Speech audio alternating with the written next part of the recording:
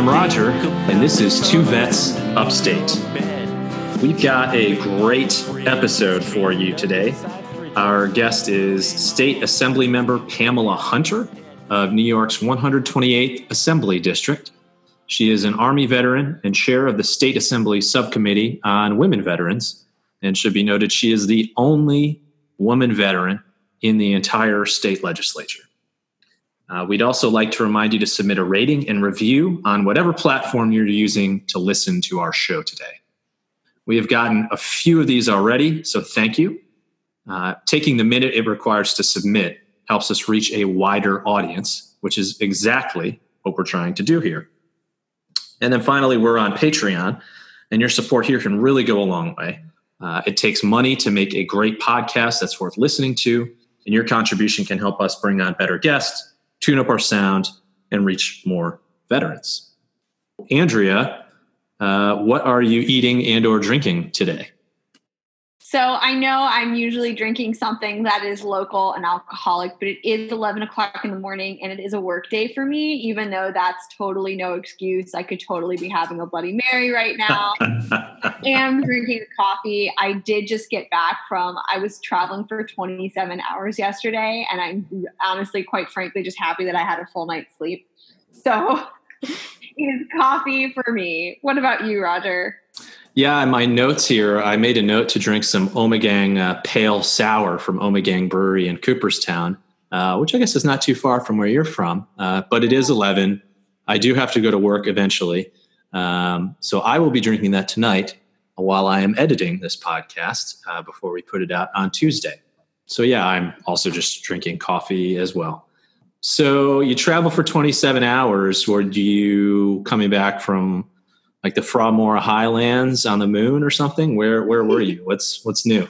So I guess, yeah, this is a good point to talk about, hey, what's new? So I just got back from an academic conference. I was at what was called Militarism, Feminism conference in Vienna, Austria.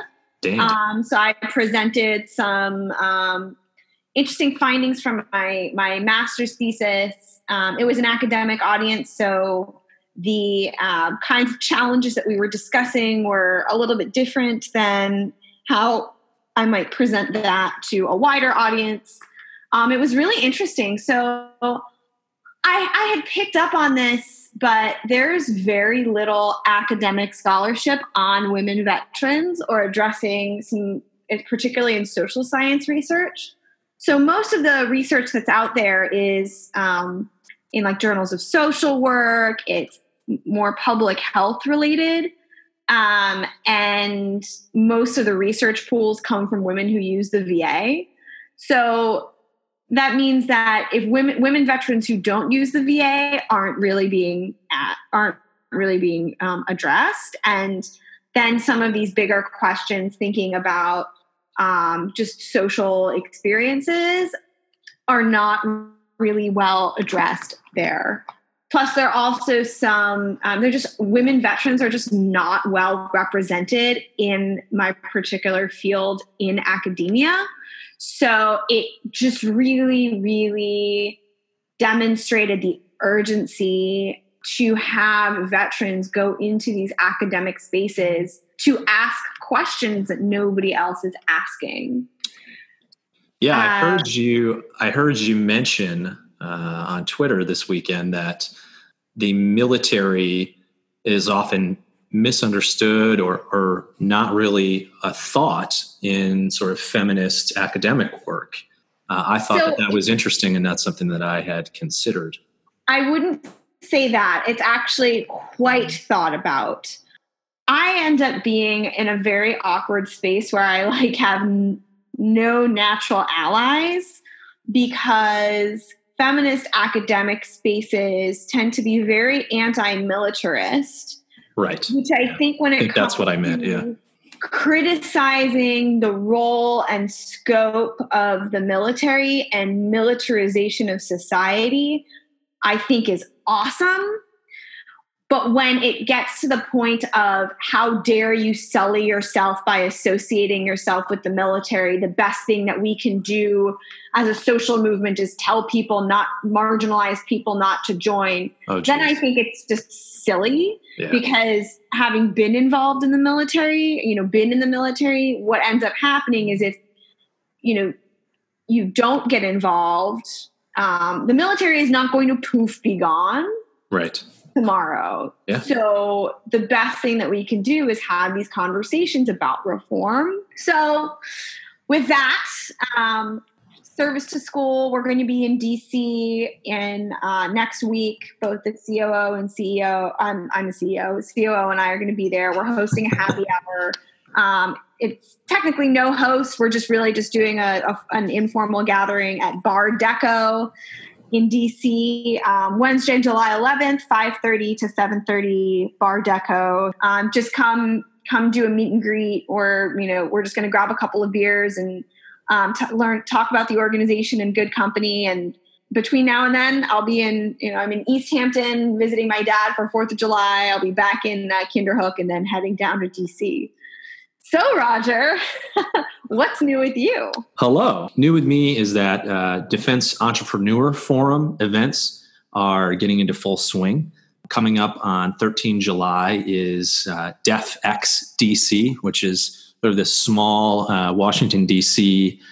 Centric group of young, mid-level, junior, senior officers, veterans, defense civilians, and contractors who come together to try to solve some of the most wicked problems that we have in the Department of Defense. Defense Entrepreneurs Forum. If you are in the defense space, if you're interested in defense-related problems, if you have an idea, if you're one of those people who is a tinkerer, any tech, could be policy, it could be process, procedure. Defense Entrepreneurs Forum is really the place for you. But what we're here to talk about, Andrea, is what's going on in New York, these past 2 weeks. So I'll do a rundown of kind of a recap of, so June 26th was primary day for federal elections. In my district, New York 19, Antonio Delgado won the primary. It was a 7-way Democratic primary. It was really, really close. All of the candidates have voiced their support and appeared in public supporting Antonio. So really, really looking forward to seeing how that race plays out. And we look forward to inviting both Antonio Delgado and the incumbent Republican John Faso onto the podcast between now and the November election. And there are primaries all over New York State. So I'm sure everyone has heard by now that Alexandria Ocasio-Cortez won in New York 19, New York 14, unseating a 20-year incumbent. Liuba Gretchen Shirley in New York 2, Dana Balter in New York 24, Max Rose in New York 11, Mac Delapia in New York 23, who won by 26 votes out of 21,000 cast. So, that means those absentee ballots were counted. And they were just really record turnout. There were, in my district alone, more than twice the number of people voted in the primary than in the 2016 general. So really, wow. And we should say that this isn't the finish line. The finish line is pretty far away. So great job turning out. I would say keep up the press. We need to show up for the September statewide primaries and then obviously the November elections. So West Point has its first Black superintendent in the 216-year history of the institution. The Lieutenant General Daryl A. Williams is the 60th superintendent of the United States Military Academy. He's a 1983 grad. Even though we're both Navy, beat Army. Yeah, exactly. Beat Army, but really excited for for our colleagues at West Point. Yep. And then also going around in the state, a recent RAND study found that less than 3% of New York healthcare providers are fully equipped to meet veterans' needs. Problem's only going to get worse as the choice program is expanded and more veterans look for medical care outside the VA. I have used choice once and it was an absolute nightmare. So, yeah, I'm still getting billed for something I wasn't supposed to pay for. I think, in terms of what can you do if you're a veteran and you're in New York and, regardless of whether obviously the VA is sort of self-evident, but if you are using the choice program and you're seeing a doctor outside of the VA, tell your health provider that you are a veteran. A lot of the problem that Rand found is that medical providers don't think to ask that question, and failing to identify service-connected health ailments can impact the quality of medical care that you receive. So even if it doesn't seem like what's taking you to the doctor is related to your military service, just let your health provider know. Yes. So what's going on in this nation that impacts veterans? Oh my God. What a week. What is happening? It was just a rough week. The not a but totally was Muslim ban was upheld by the Supreme Court. Collective bargaining unions were dealt a serious blow by the Supreme Court, which really, really impacts our state. Apparently precedents doesn't mean anything. Anthony Kennedy is retired. Precedents. What is that? What are previous opinions that are, the decided law of the land apparently, can just be disregarded? The one that I've been really, really devastated by, I think everyone has been devastated by family separation and children in cages. Yep. But just now that the fact that this is now something that we're going to do on military bases is just like, why? Why exactly? Why do it anywhere? But why now make the military essentially complicit in the housing of what is just an inhuman policy? Yeah.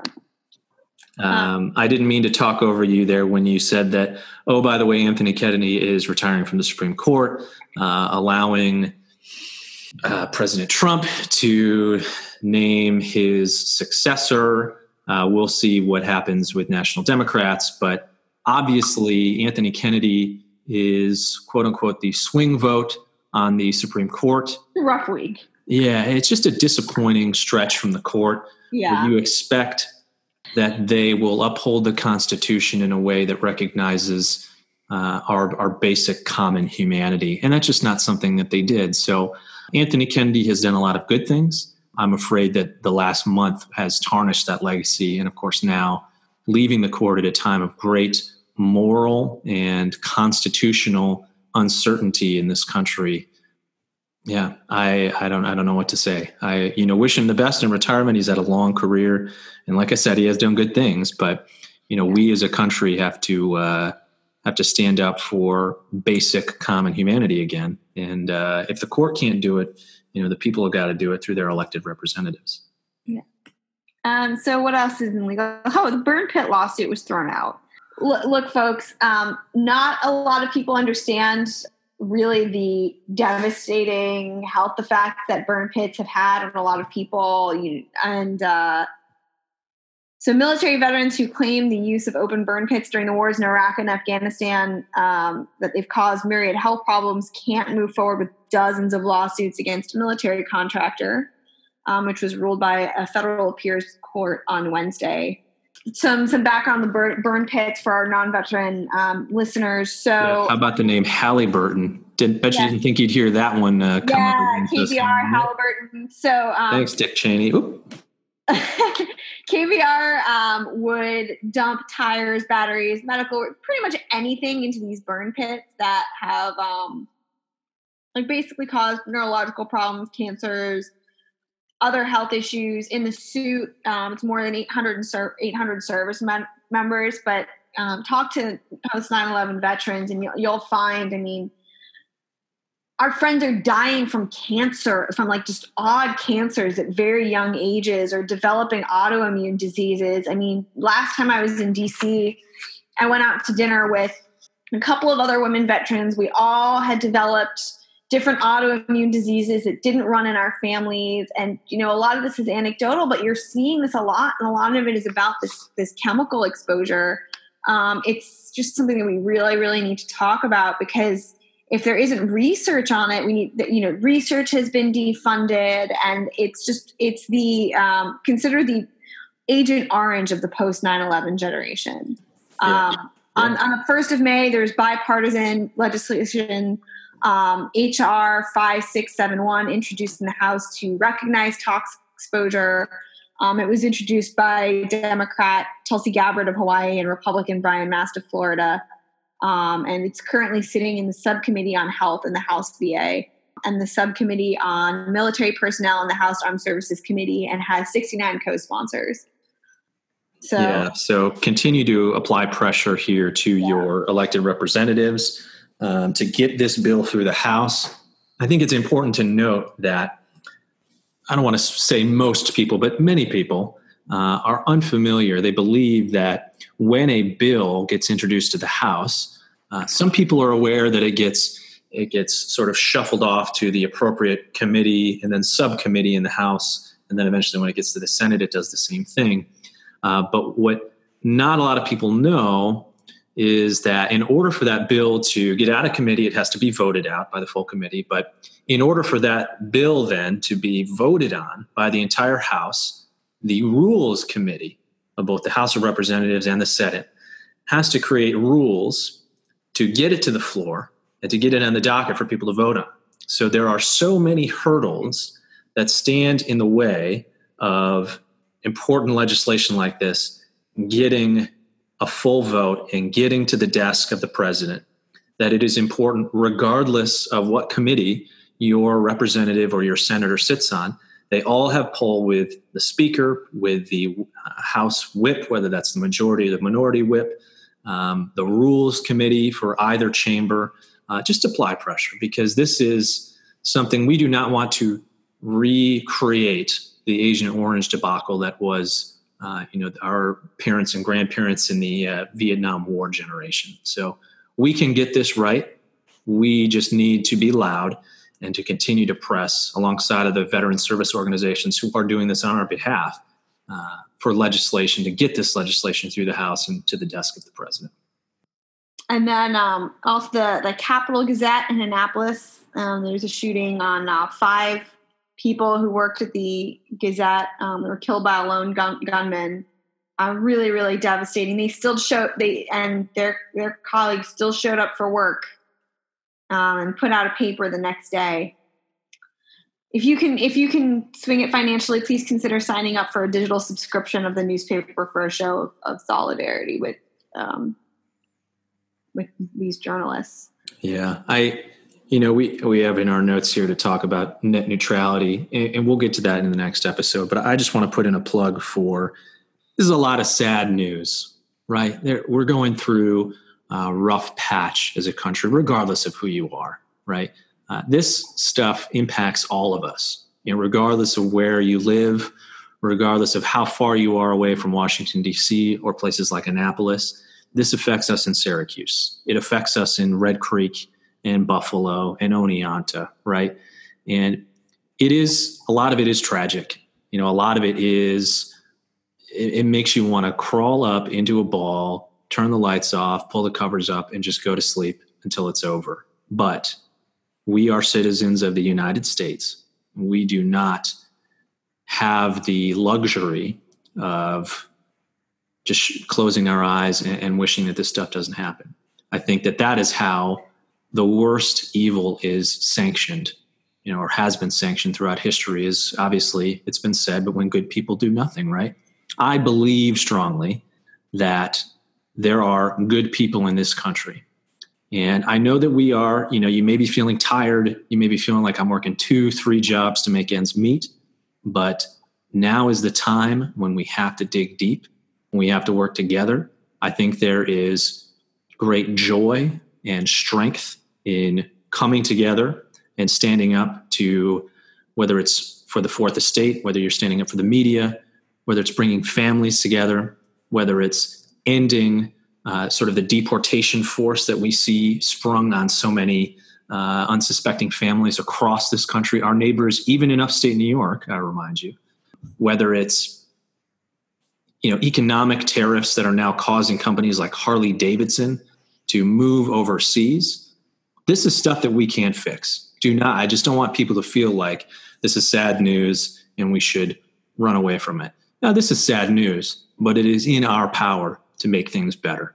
And I know that coming together as we do here on this podcast and around upstate New York, there is a dawn. It is coming. It might be on the horizon, but Andrea, I just feel like we can get there. I agree. And so with that, I think it's time for some shout outs. Hell yeah. Our first shout out this episode is to Major Maggie Seymour, Marine Corps reservist. She's got 2 awesome articles, one at the Naval Institute talking about leadership, and the other at Inkstick, which is a great site, talking about nostalgia in foreign policy. We'll put them up in the show notes, but Maggie has been active writing lately, and I highly encourage you to read her writing. And we'd also like to give a shout out to Chris Goldsmith, fellow member of Truman National Security Project. He was part of a panel on suicide on CBS. Also, Major Patrick Miller, who I think it was the Buffalo News wrote about. Major Miller was injured in the Fort Hood shooting a few years ago. But in the aftermath, he used giving back as sort of a means of recovering from his injuries. And last year raised more than $23,000 for the Fisher House and Homes for Our Troops. This year, he's going to do it again while moving back to New York full-time for his next tour of duty at Fort Drum. He's an upstate New York native. We'll have more about him in the show notes, but we just wanted to say welcome home, Patrick, and we appreciate what you do. Also, personal shout out here, not necessarily a veteran, but somebody who the veterans community goes to in upstate New York for, especially where I'm from, for good news. Robert Harding of the Auburn Citizen. I basically lived on his timeline on Twitter for federal primary campaign updates last Tuesday. He has and continues to produce excellent coverage of all things politics in central New York. I think he's a must follow, especially in these trying times when the Fourth Estate needs our support. He's got a new podcast coming out called Eye on New York, which focuses on central New York, federal, state, and local elections. So thanks, Robert, for what you do and for letting me live rent-free on your timeline. And then finally, we've got to give a shout out to all these you campaign volunteers. Yes. Really the powerhouse of our democracy.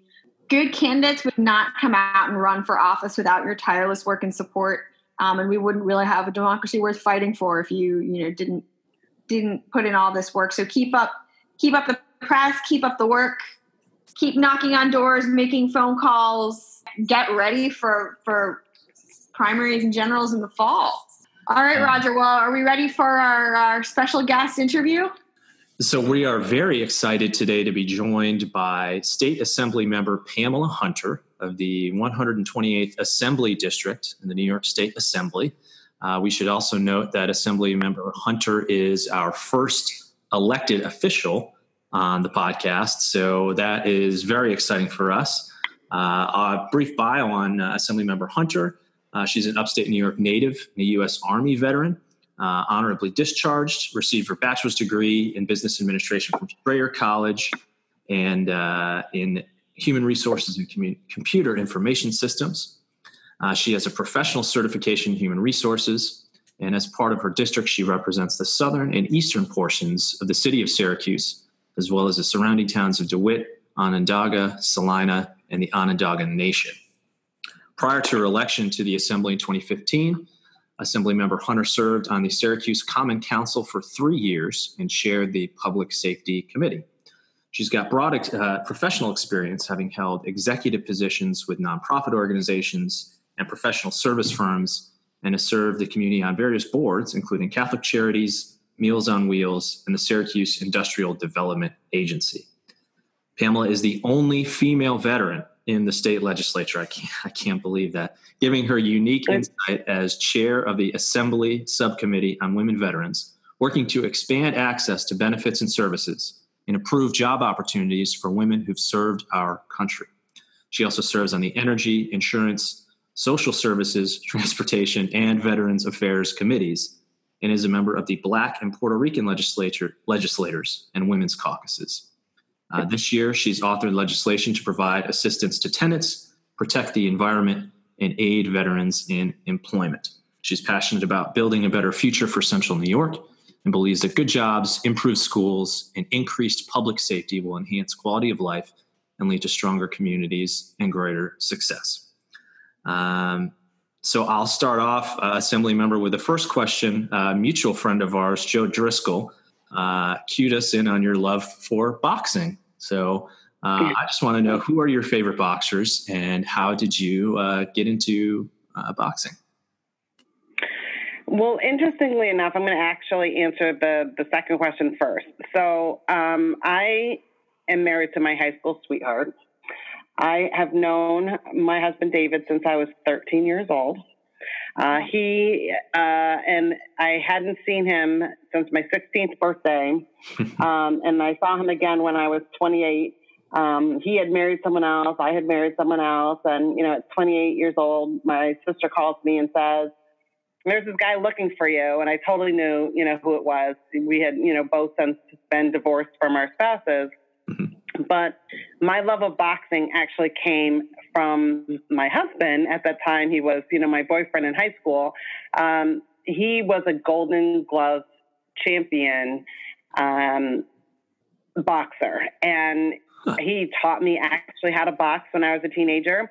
And so, that kind of love transcended through, my life, where I used to, watch boxing when I was in the military. I used to have a very good friend who was an all-Army boxer, and we would talk about his matches. And even after I got out of the military, would always, watch the fights. And since, kind of my reunion with my husband, we just really share that, passion for boxing. We go to all of the live boxing matches at the Training Stone.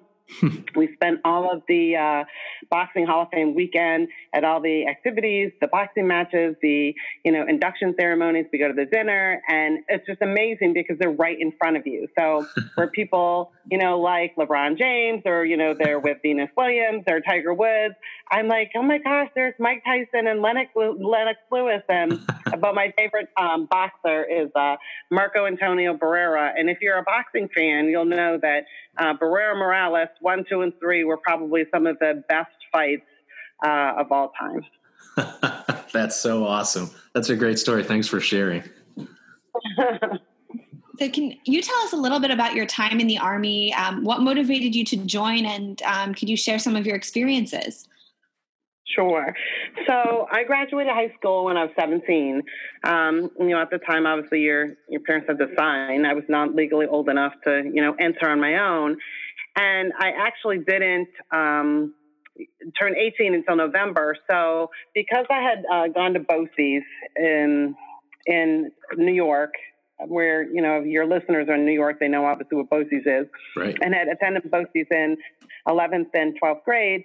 That meant I didn't have to go to AIT, the advanced training that one goes to after basic training. Right. So essentially, I'm 17 years old. I graduate from high school. Weeks later, I'm in basic training at Fort Dix, New Jersey. Was there for the 2 months, and then went straight to my regular duty station, my permanent duty station in Fort Belvoir in Virginia. And, that's interesting because you're 17 years old, you're basically an adult at your permanent duty station, all before your 18th birthday, so you can't vote. At the time you can do really anything, but you're in a grown-up, situation. And, I guess I always thought right out of high school I would go to college. I was accepted at Johnson & Wales. I was a food trade student at BOCES, so I thought I would be a chef. That was kind of my aspiration when I was in high school, and so I was actually a cook in the Army, and my brother was in the Army. He was an MP. He was stationed at in Anchorage, and he had since got out and went to the police force, and inevitably became a federal marshal. And so I thought, I'm going to college, but during that time, it was very difficult, and the whole processing of student loans, and just it just didn't work out. And so I said, I'm just going to get out of the small town that I live and not look back. And that's exactly what I did at 17 years old.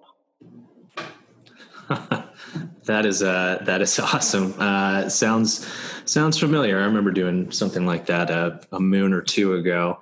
A lot of our listeners are, and me in particular, going through an active transition from active duty. There was, and we're talking about it today, a RAND report that mentioned that New York's healthcare system, only about 3% of healthcare providers are actually fully capable of meeting veterans' medical needs. Can you talk a little bit about your own individual transition from the service, and then ways that veterans can maybe learn from that to better transition today from active duty today? It's interesting because when I had gotten out, and obviously it's been 2 decades at this point that I've been out, but it was right when Desert Shield, Desert Storm had just begun, kind of the beginning of our 20 plus years worth of conflict.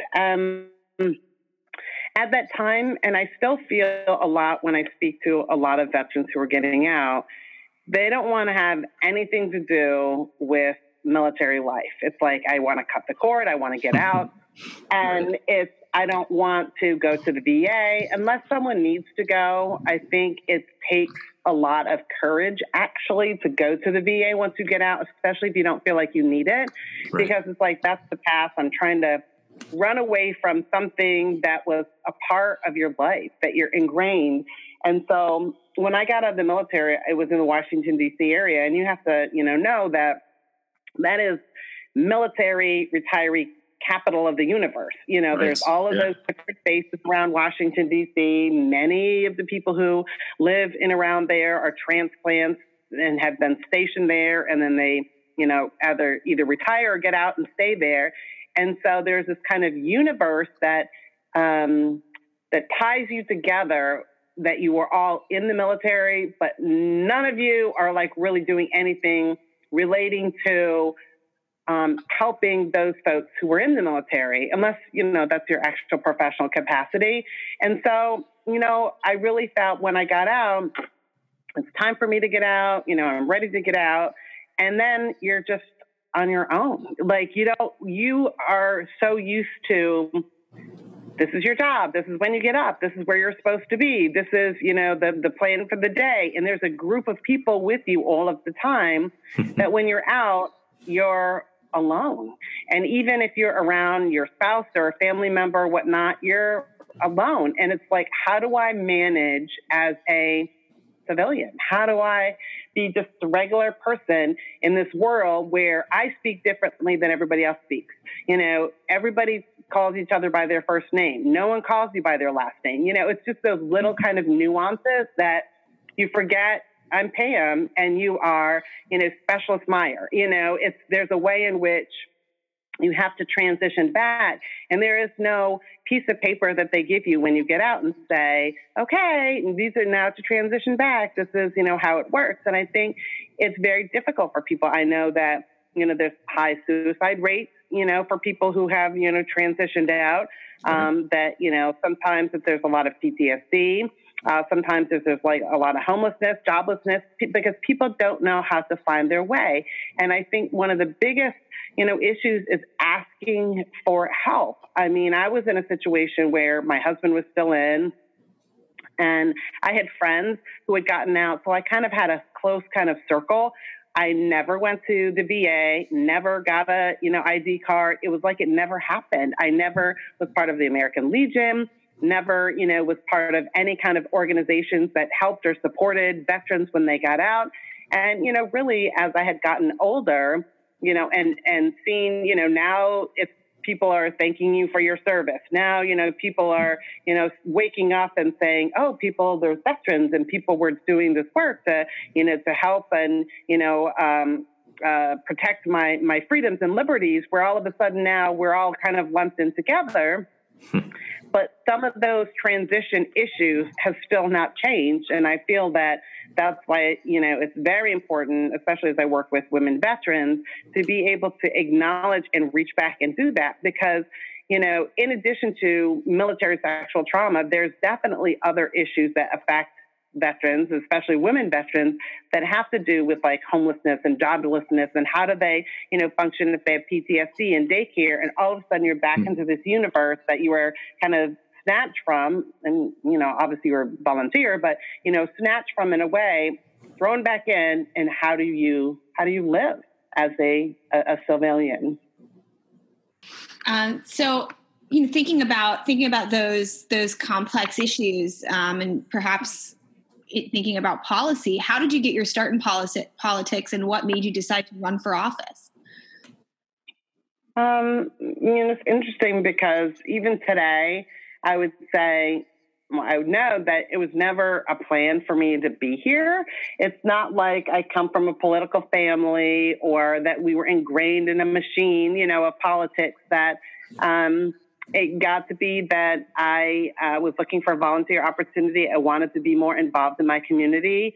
And the Democratic committee actually was one that was welcoming and reached out to me. And I thought, this is kind of exciting. These people help and shape policy. The things that they're doing and decisions that they're making impact my life. And, it'd be cool to be kind of a part of that. Interestingly enough, the very first volunteer campaign that I actually witnessed was the assemblywoman whose seat I actually am in right now. And I never would have, correlated that day going into her campaign office to, 10 years later, actually being in that seat. It's still a little bit surreal, but it was being able to be a part of my community.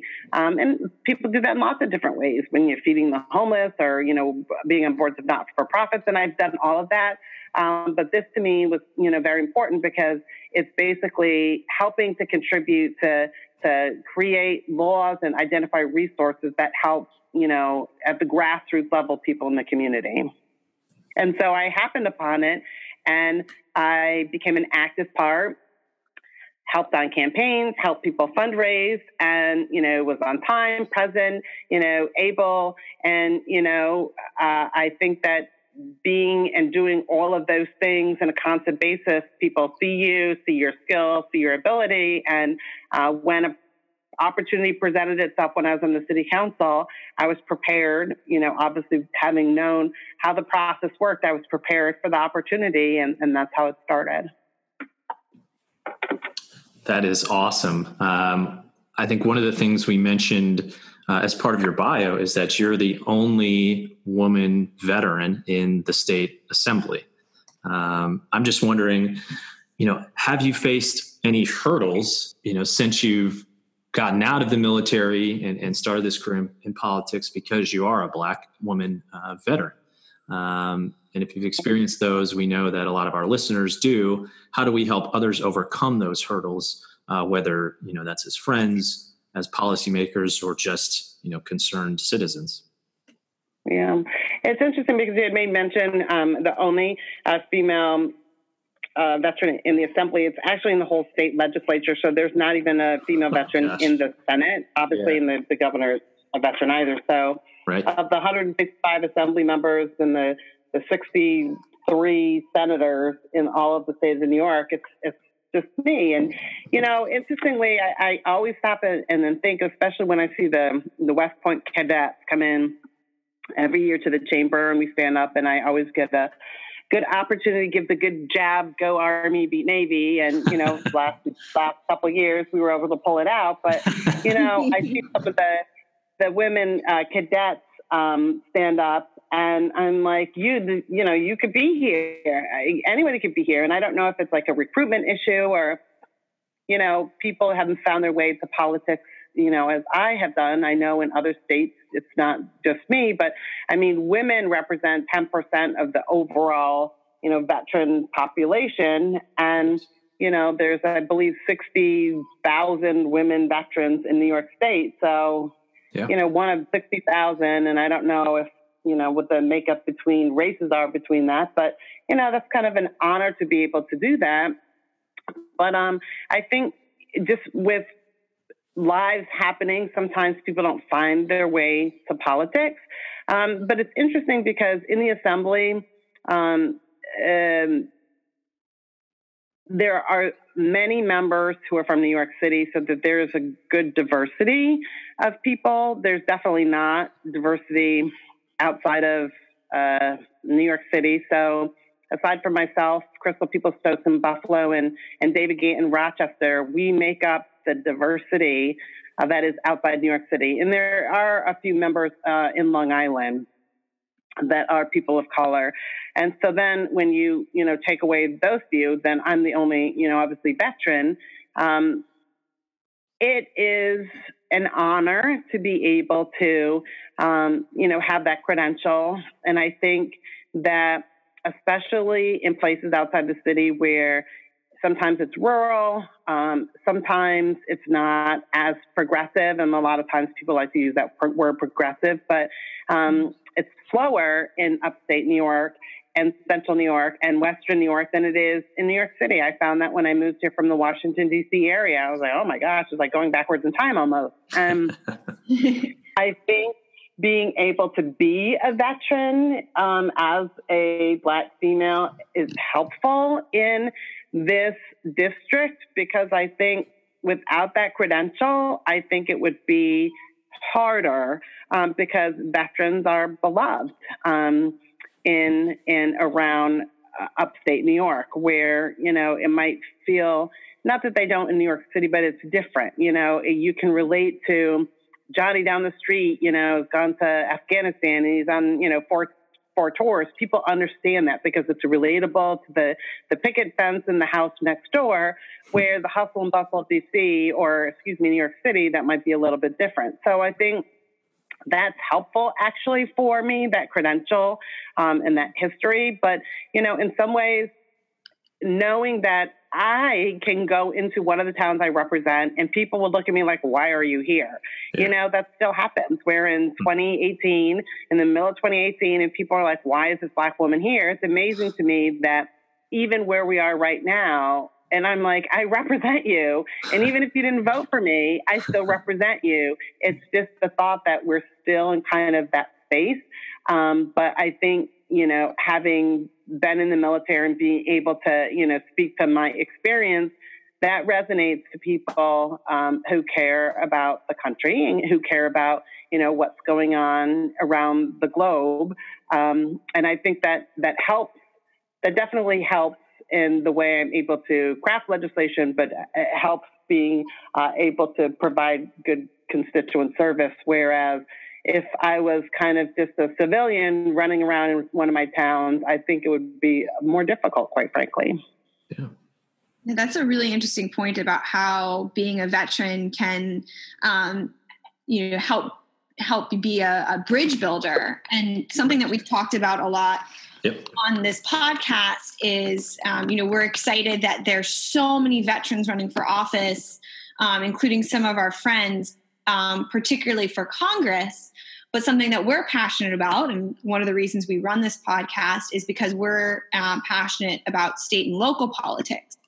So how do we get more veterans engaged in state and local politics? Well, obviously the first thing I tell people is you need to register to vote. And, while it's, important to be a registered voter, party affiliation obviously means something to people, and some people don't know and they're not affiliated. And I think not choosing a party in some ways is good because it, leaves it open, and, you get a lot more outreach from people who are trying to let you know what their message is. But to me, step one is obviously registering to vote. And I think another thing that is really important, is understanding what's going on in your community, because if you're not really tapped into your community, finding your way to politics is going to be almost non-existent or impossible, because something happens along the way, and especially those who I have found have been successful in doing this legislative work, have been part of their community. So instead of people thinking that you're preaching to them or, you're being condescending and you think you know the answer because you're running for office. You have lived and walked in their shoes, so having been a part of the community, what you need, whether it's, I know we need more resources for schools or bridges or roads, or, even at the municipal level, how many police officers do we need? Do we need, more garbage pickup or less? How do we take care of, the pension benefits for retirees, and being able to understand how that works, but understanding how, each one of those decisions affects the quality of life for people in that community, I think, makes you a better politician, civil servant, public, service leader or whatnot. But I think if you don't have that experience, running for office makes it more difficult. So that's one of the things that I would tell any veteran is vote and be an active part of your community, because I think that way more people will know you. And more people who know you are also voters, but you're knowledgeable about what you're talking about. You're not just, saying things that you think people will want to hear. You're being genuine because you have walked in their shoes. And I think the jump from having been in the military and not wanting to kind of affiliate with the military, as I kind of talked about before, and then all of a sudden you're immersed into your community, sometimes it seems like a huge leap, but it could start with something so simple as, I'm going to volunteer for Meals on Wheels, and if I just do it once a week, delivering food to, the homebound who can't get out, that's a step, kind of in the right direction. And so it doesn't seem like a huge leap for some, people to all of a sudden, I'm running for office and nobody knows who you are, which always makes it much, much more difficult. And that is great advice. And I wish I could put that on a billboard, outside of every military base in the world. Registering to vote, I think, is a good segue, especially in light of the federal primaries in New York, which are on Tuesday. We have seen it play out time and time again, and especially on Tuesday, in the Democratic Party specifically, that when women of color are leaders and influencers in campaigns and movements, those end up being the most successful, I think, on the whole.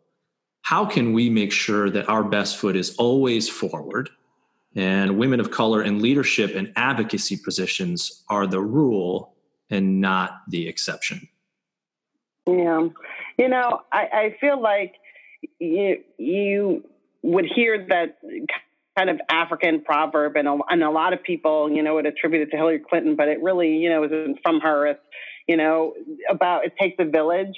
And, in some ways it really does, because it's my responsibility as a woman leader, and not necessarily as an elected official, but if someone is in a leadership capacity, whether they're a manager at Burger King, or if they are, maybe a program director at a not-for-profit, or they're executive director or an executive, it's your duty as a woman leader to bring people along with you. And I think that that's one of the most kind of important things to think of as a, Black woman leader is it's supposed to be kind of this chain where someone's pulling me and I'm pulling somebody with me. That we're bound together and that we're going on this journey, together. And it doesn't work if I think it should only be me. It's all about me.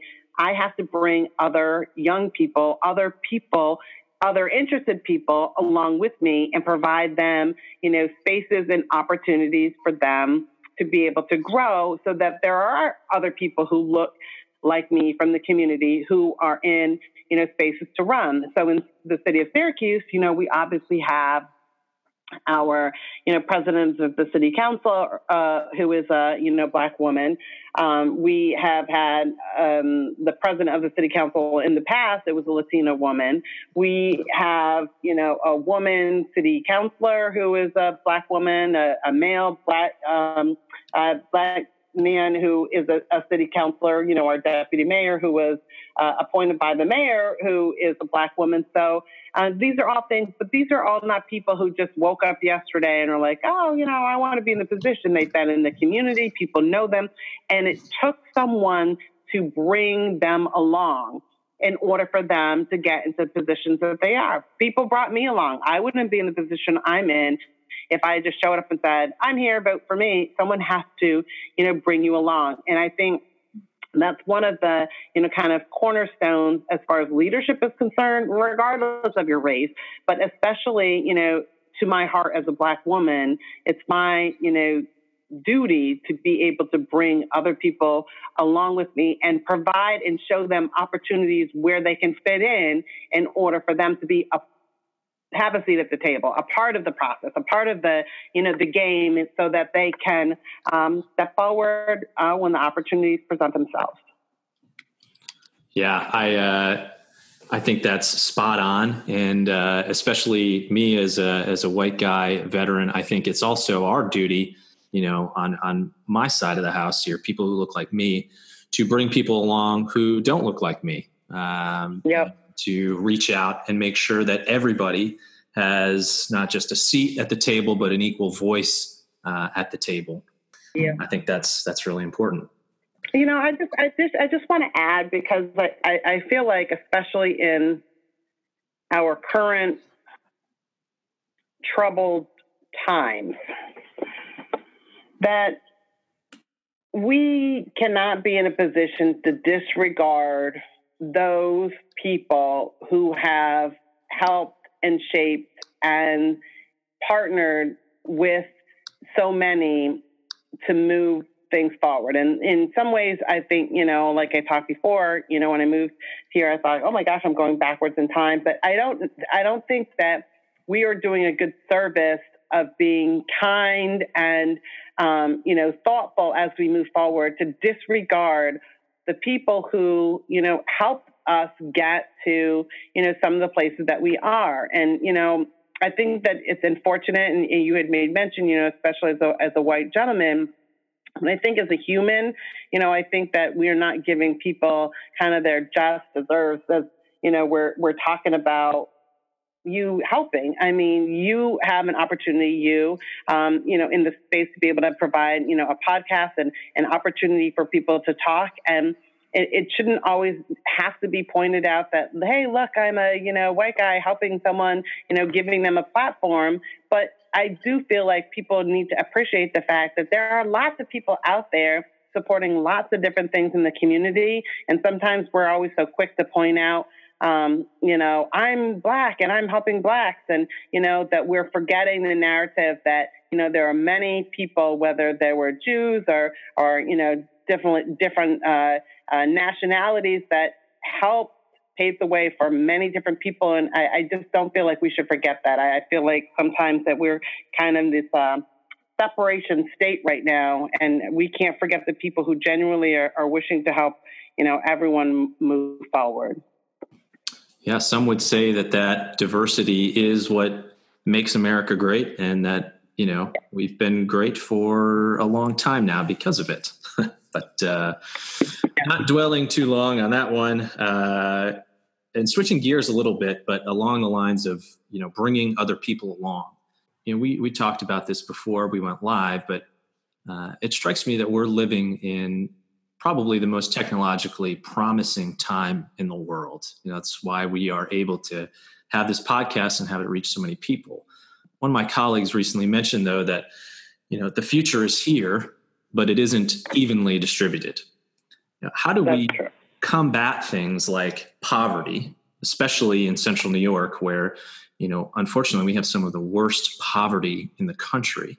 How do we combat poverty, given all the tools we seem to have at our disposal? And is there a difference, in what we can do as citizens, and maybe what folks like you can do from a policymaking standpoint? Well, especially for me, knowing that, numbers don't lie. We can manipulate them and, extrapolate. But, in central New York, in Syracuse, I do represent the highest concentration of people of color in poverty in the entire country. And I believe in the country we're like the 13th most impoverished. So, right. Those numbers don't lie. And that didn't just happen yesterday. This is talking about generational poverty.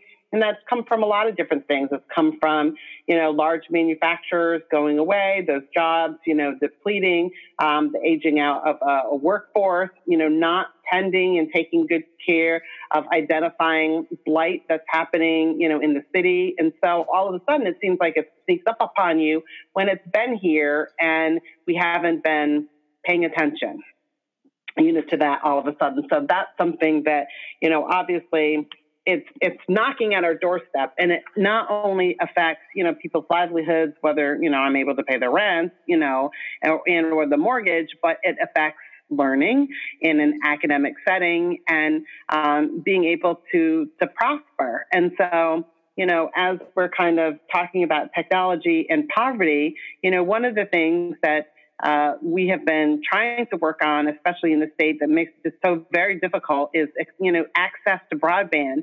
So some people might think that it's taken for granted that everyone has a cell phone, that they just easily can just jump on and be able to just use their kind of iPhone or smartphone, or, I'm an Android, but, really almost a necessity in life to be able to have access to technology, because maybe you need to check your child's homework, and the only way to do it is to go on the school district portal to check their grades. Well, you need internet to be able to do that. Many opportunities where people are trying to find jobs, they need to be able to get online to access their employment applications. You need internet to be able to do that. Say you have a resume and it's all typed up and ready to go, and by some chance you were able to actually get it in a Word document, you still got to email it to an employer. And so sometimes we take those things for granted, but there are many people in this urban setting, and actually rural, who don't have access to broadband, who can't do simple things like, I want to apply for a job. So when we're like, there's so many people who are unemployed, are we doing the best we can do to provide the services that they need in order to, apply for a job? So instead of thinking that people just don't want to work, they don't have capacity. If you go to today's library, you will see the most things that people do in the library. They're not sitting around reading hardcover books. They're at the computers in the public library, because that's the only way that they're able to apply for a job or correspond with family, because maybe they don't have a phone. So as far as technology, it's great in some ways, but because we've moved so far, we haven't brought everyone with us. That is a specific example of how poverty and technological, advances are so very far apart.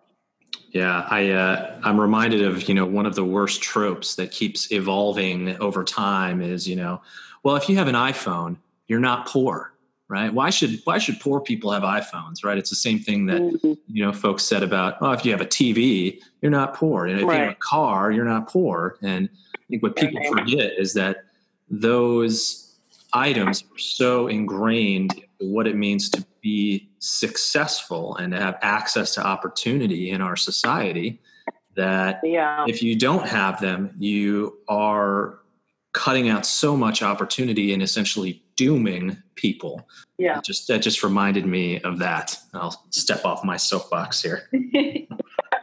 So it certainly seems that a really big theme of today's discussion with you is, talking about bringing other people along. And so thinking about that, what's next for Central New York, and what are some of the important issues that citizens and especially veterans can really roll up their sleeves and get to work on alongside you? I think, at my level, there's always things from a local perspective that, we need to watch out for, because, all politics is local. And that means, as you go out your door, is your garbage going to be picked up? Or when you call 911, is the police or fire going to come?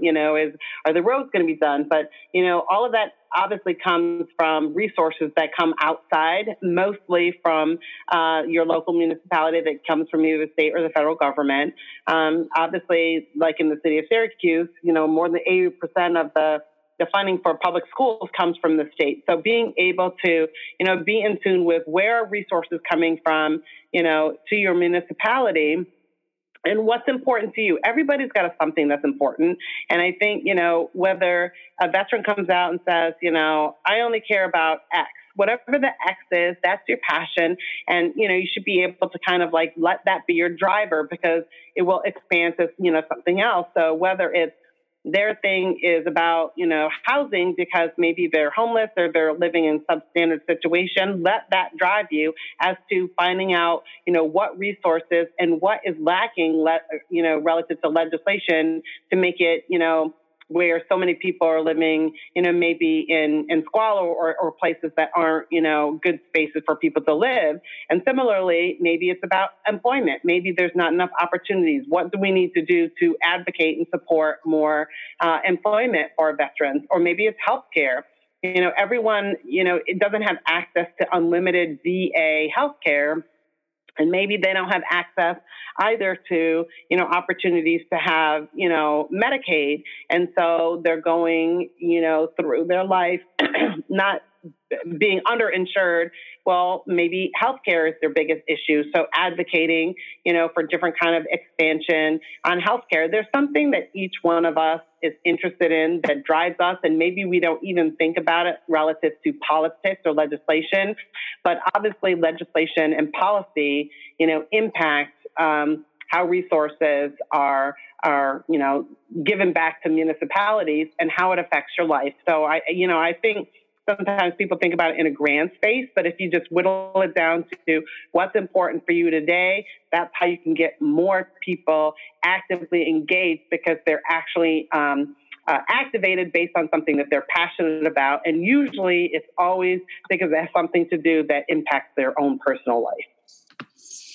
Well, thank you. And I think that's something that's going to resonate with a lot of our audience in that, when there's so many challenges, there's always somewhere where we can really use our passions and our commitment to being service leaders to get involved just in our towns and in our communities and helping one another move forward. So Roger, do you have any other questions? Because I'm going to ask our last one that we ask everybody. No, I wish we could talk to the Assemblywoman like all day. This is great. I know. This has been really... This has been really wonderful, Assemblymember Hunter. Thank you so much for joining us. Now we're going to ask you the question we ask everyone. So New York State, we're proud to have a lot of great, I think it's fair to say that we're a foodie state. We've got a lot of great local food and beverages. Roger and I have an ongoing feud about who has the best ice cream. It's Byrne Dairy. It's Stewart's. Byrne Dairy. So on that note, could you share with us one of your favorite local food or beverages? Oh, food or beverage. Wow. That's interesting. I don't think it's a specific thing, but we have so much. If you think about like the different craft beers that we have in Syracuse, New York, we have Gannon's Ice Cream. We have so many restaurants that are not chains, and not that chains are bad because obviously local people own them. But I frequent very often establishments in the Westcott Nation in the city of Syracuse, and they're all local restaurant owners people who literally live in the neighborhood, and they might have their specialty burgers like a Beer Belly, where their burgers are phenomenal. I don't know what they do with that meat, but they're phenomenal. To be able then to go to Munch's across the street and for them to hand roll the grape leaves, because that's, the recipe that they've had from, that's carried down from their family, to local watering hole at Tap, where, everybody is known by their first name because you're, a local and a usual customer. So that to me means community more than any individual food, is being able to know that in the neighborhood and in the spaces that I go to, we have just the privilege really of having so much local fare that we can, argue about Stewart's and Byrne Dairy and Gannon Ice Cream, obviously that's down in the valley in the city. Well, Assemblywoman Hunter, thank you so much for joining us today. It's a real honor on our part to be able to talk with you. we need to let you get going so that you can continue to kick ass and take names at the state assembly. So thank you very much. This was awesome. It was my pleasure really to be helpful and supportive, to you, to entrepreneurs. And there obviously is anything that I can ever continue to be supportive of. Please, feel free to let me know. And, obviously the 135,000 people that I represent, obviously I try to work really hard every day to try to, make decisions that positively impact their life. But really, regardless if people voted for me or not, or even know my name or know who I am, I'm actively, fighting for them and knowing that you all both who don't live in my district, hoping that you're advocating and supporting and asking for those people who represent you to be doing that, very same thing. And if you don't know who they are, you should call them and make sure you get to know who your local representatives are. Damn right. Assemblywoman Hunter, thanks so much. Look forward to talking to you again soon. Very good. Thank you guys so much. Enjoy your day. Thank you. You too.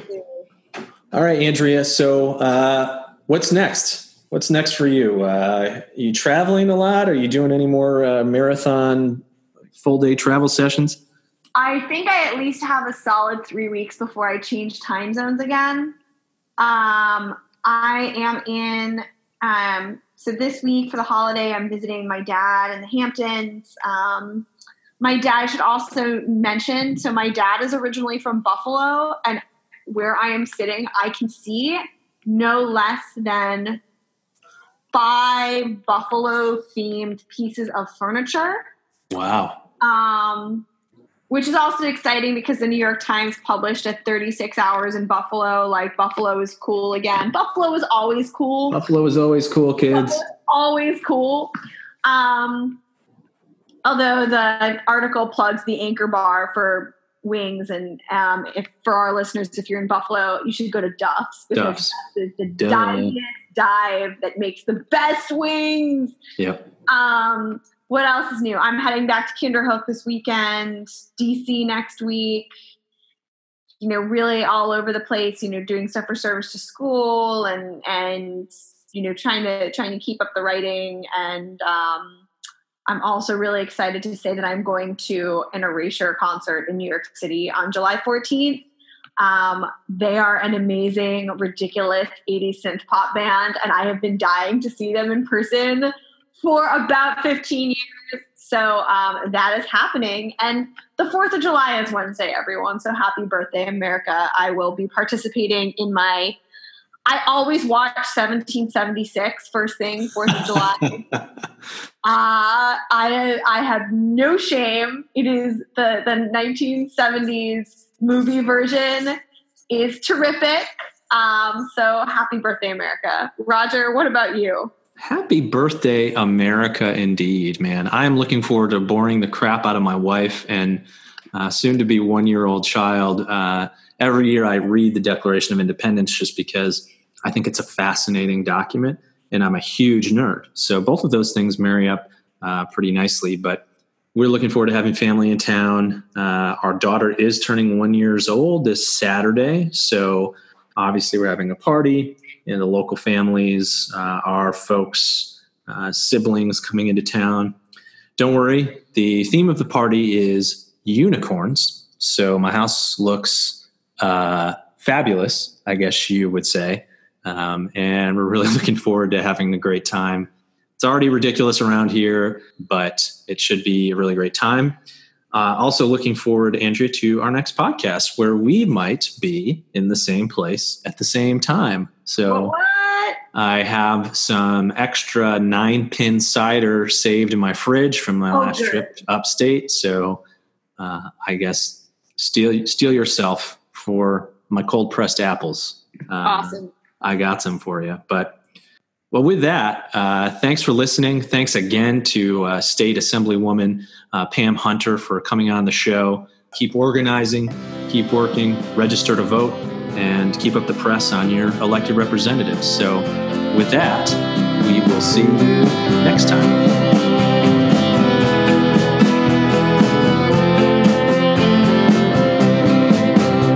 Hudson River Dreamboat, does it make